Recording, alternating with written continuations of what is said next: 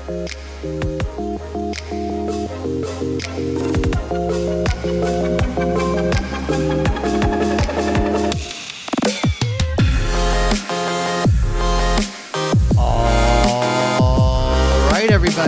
welcome back to another edition of the Untitled Jeff Gluck podcast.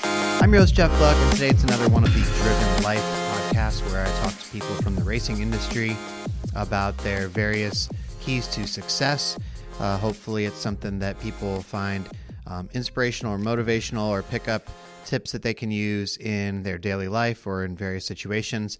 Today I am talking to Elton Sawyer, who is NASCAR's Vice President of Officiating and Technical Inspection, which means he is overseeing a lot of stuff that's going on in the garage with officials, as well as various other aspects of the NASCAR world. For those who don't know, Elton Sawyer used to be an Xfinity Series driver. Back it was Busch Series when he was driving. He later went on to manage an IMSA team and was part of Red Bull Racing, and now is working on the NASCAR side of things. And when I was asking people for suggestions for this series, Elton's name came up as someone who has a lot of the aspects that I think would translate over to your office life and the business world, whether it's management or working in an office or working for a team at your job. So this is sort of geared toward that. I was trying to ask him questions where hopefully you could listen to this and, even though it's about NASCAR, sort of apply it to your own life. So in that sense, I hope it's helpful for people, or if anybody wants to pass it on. And let's just go ahead and jump into the interview with Elton Sawyer. All right, everybody, I'm here with Elton Sawyer. And Elton, your name came up for this because of your steady approach in the garage, and people really respect the way you handle people and guide people. And I know there's a lot of people out there listening who are probably on their way to work or from work, and they're in an office situation, and probably a lot of the principles that you're using here could apply there. So first of all, thanks for joining us. Well, absolutely, Jeff, and thanks for having me. And hopefully we're able to contribute to someone that may be listening, and they can pick up a couple of tips that will help them. So first of all, I mean, everybody has been in a work environment at some point in their life. This is a very dynamic one here at the racetrack because there's all sorts of people that are under your purview, and they're trying to run a race essentially and get everybody ready for a race. What are some of the things that you look at from your perspective as far as what's important to building a team, letting them do their job, and making sure it's still run efficiently? Yeah, great question. I think first and foremost, for me, I back up as a youngster and a teenager, playing all the ball and stick sports. I played basketball, I played baseball, I played football. And what I gathered very early on was the discipline that it takes to be successful no matter what we're doing. And even at an early age, you've got to be to practice on time. You've got to be in uniform. We're a team. We wear the same uniform. It's about the team. It's not necessarily about the individual. And what we do on a given weekend at NASCAR is the same thing, whether it be our race directors in the tower or our series directors that are running their garage from the day-to-day operations of what goes on there, and the communication with their individual teams. I think the real key is to be able to identify good people, put them in positions, give them the tools to be successful, and support them, and let them go out and do their job. And there'll be an opportunity, I'll use next week after our event this weekend at Las Vegas. We will have our competition meetings. We will debrief on the things we did well, the things we didn't do so well, and what are we going to do to get better. And that's our approach every week. And there's going to be items in each one of those buckets. There's going to be some things that we've done well, and we don't want to sweep them under the rug. I think it's important that we all recognize, hey, we did a pretty good job here. But here's some things we didn't do very well. We've got to identify them. We've got to attack them. We've got to figure out what we have to do to not let them happen again. And then the next week there'll be something else. But it's kind of a reset after every event. It seems to me like, you mentioned the word support. And you're not trying to micromanage the people who are under you and the people that are tasked with these jobs. It seems to me like in a workplace that's one of the most difficult things that people have to encounter, both with bosses and employees, because you have to trust the people that you put in the positions to be able to execute.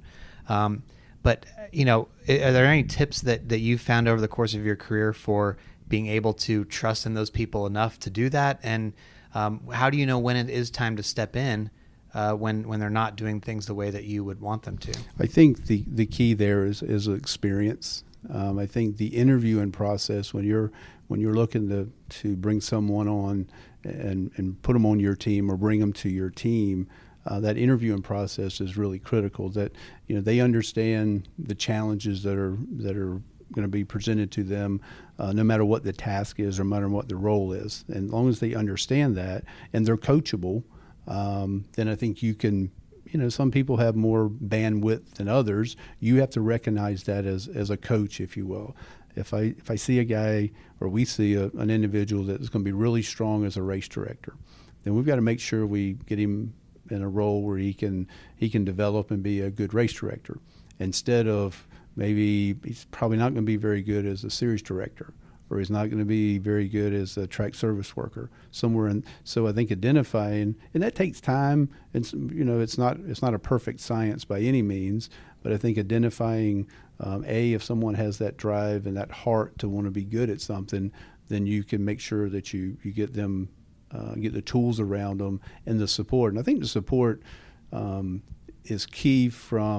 You've got to let them. It's sort of like having training wheels on a bicycle. It's at some point you got to take the training wheels off, and you've got to also understand they're going to make some mistakes, and you've got to be comfortable with them. If you're in the NFL, it's no different than our sport. A young quarterback is going to throw interceptions. Mm-hmm. We have to be good with someone throwing a couple interceptions, but yet you can't say, man, we can't go at them and say you can't throw interceptions, because you're going to get them to where they're not comfortable and they're not going to be able to do their job at a high level.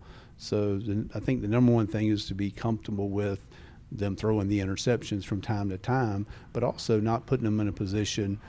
If I use a race director as a good example, it's better to throw the interceptions on, say, one of our weekly shows, right, or maybe one of our support events. Although not ideal, we don't want to be throwing interceptions on Sunday. Right. That's the thing that you've got to make sure that you train them when you put them in the game on Sunday to be calling a Monster Energy NASCAR Cup event. You've got to make sure that they're ready to go. They can still throw an interception, but we need to make sure that we've prepared them and have them ready to do that. One thing that's always fascinated me from a coaching type standpoint, where you're managing people's, is sometimes there's going to be conflicts. I mean, there's so many different personalities, and not everybody gets along the same way.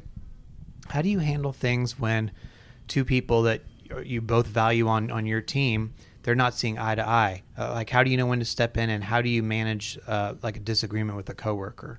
I think what you do, you kind of the mediator, right? You'll get the information from one side, you'll get the information from the other side, and it may be a conflict that you can just handle it with them one-on-one. And I think, to me, that's the first step. You would say, look, here's what we need to do going forward with both of them. If that conflict continues, then we probably need to have the triangle. Probably need to bring both of them, myself or another management position, to sit in on that discussion. And at that point, we've got to say, from a company perspective, here's what we need from you. We all, when we walk in the gate on Friday morning or Saturday morning or Sunday morning, we're all here to do a job and to be part of the team. So I think the number one thing is to try to get it resolved on the first level there. And sometimes that doesn't work. Then you have to continue to take the next steps.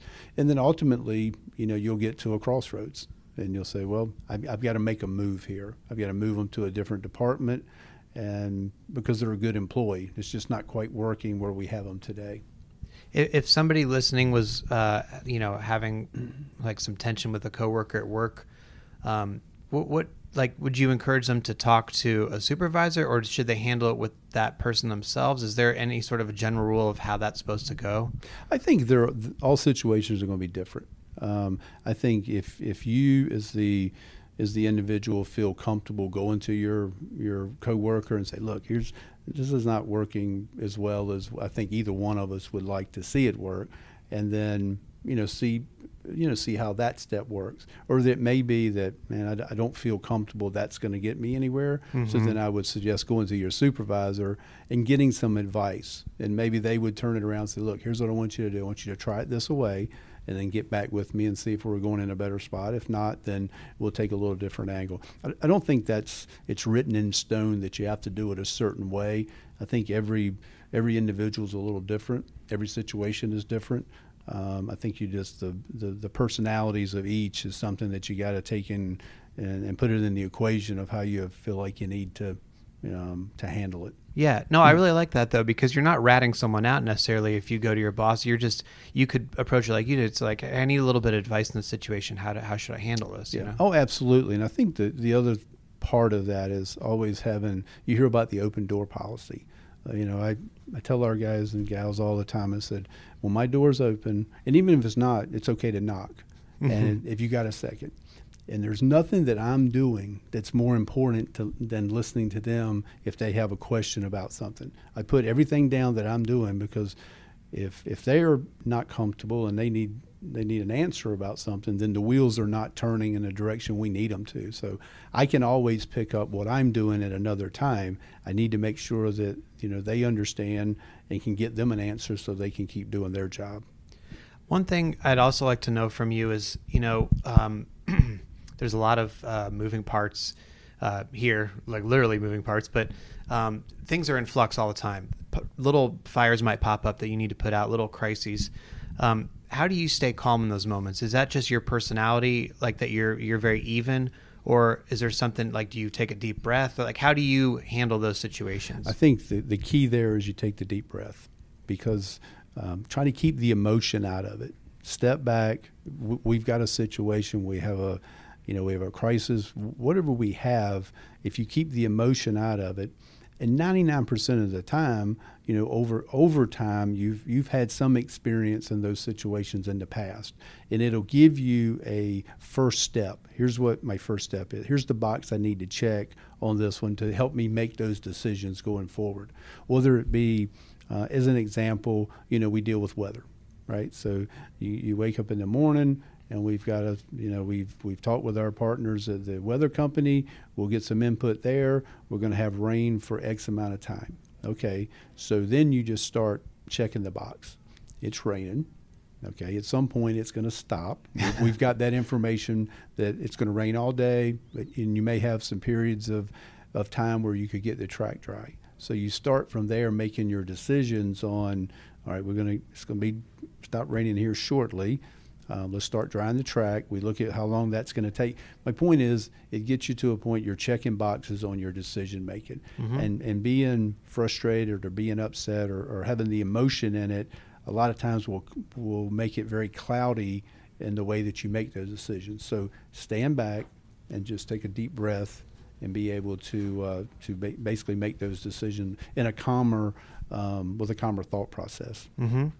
So you touched on. Like, I'm going back to if somebody is in an office or something, being, having the discipline to show up on time, being a team player, putting the team first and the company first over your individual needs necessarily. What are some other general tips that like you like to see out of your employees, or you think that other people could use in order to have, to be a good team player? Like, what do people need to do? I think the number one thing for me that I always use is I reset every day. What happened yesterday is history. It's in the rearview mirror. Good or bad, I need to get a good night's rest. I need to be ready to go the next day, look at what the schedule is, whatever event, if it's a truck race, if it's a cup race, if it's whatever that may be. I think the number one thing is to not get too high on the good days. Don't get too low on the bad days, and then be able to reset the next day. And, that comes from not just, a mental aspect, but physically as well. You've got to make sure that you're getting the proper rest and nutrition, because you're asked to make some really, really important decisions throughout your day. It doesn't matter what role or responsibility you have within your company. You're there for a reason. You could be the guy that's there at 5:30 in the morning to make sure that all the offices have been vacuumed and all the trash cans have been cleaned. but it's an important task. If it wasn't, then it wouldn't be on the agenda to be done. So to me, it's resetting every day and taking that positive outlook and dealing with those curveballs that'll come.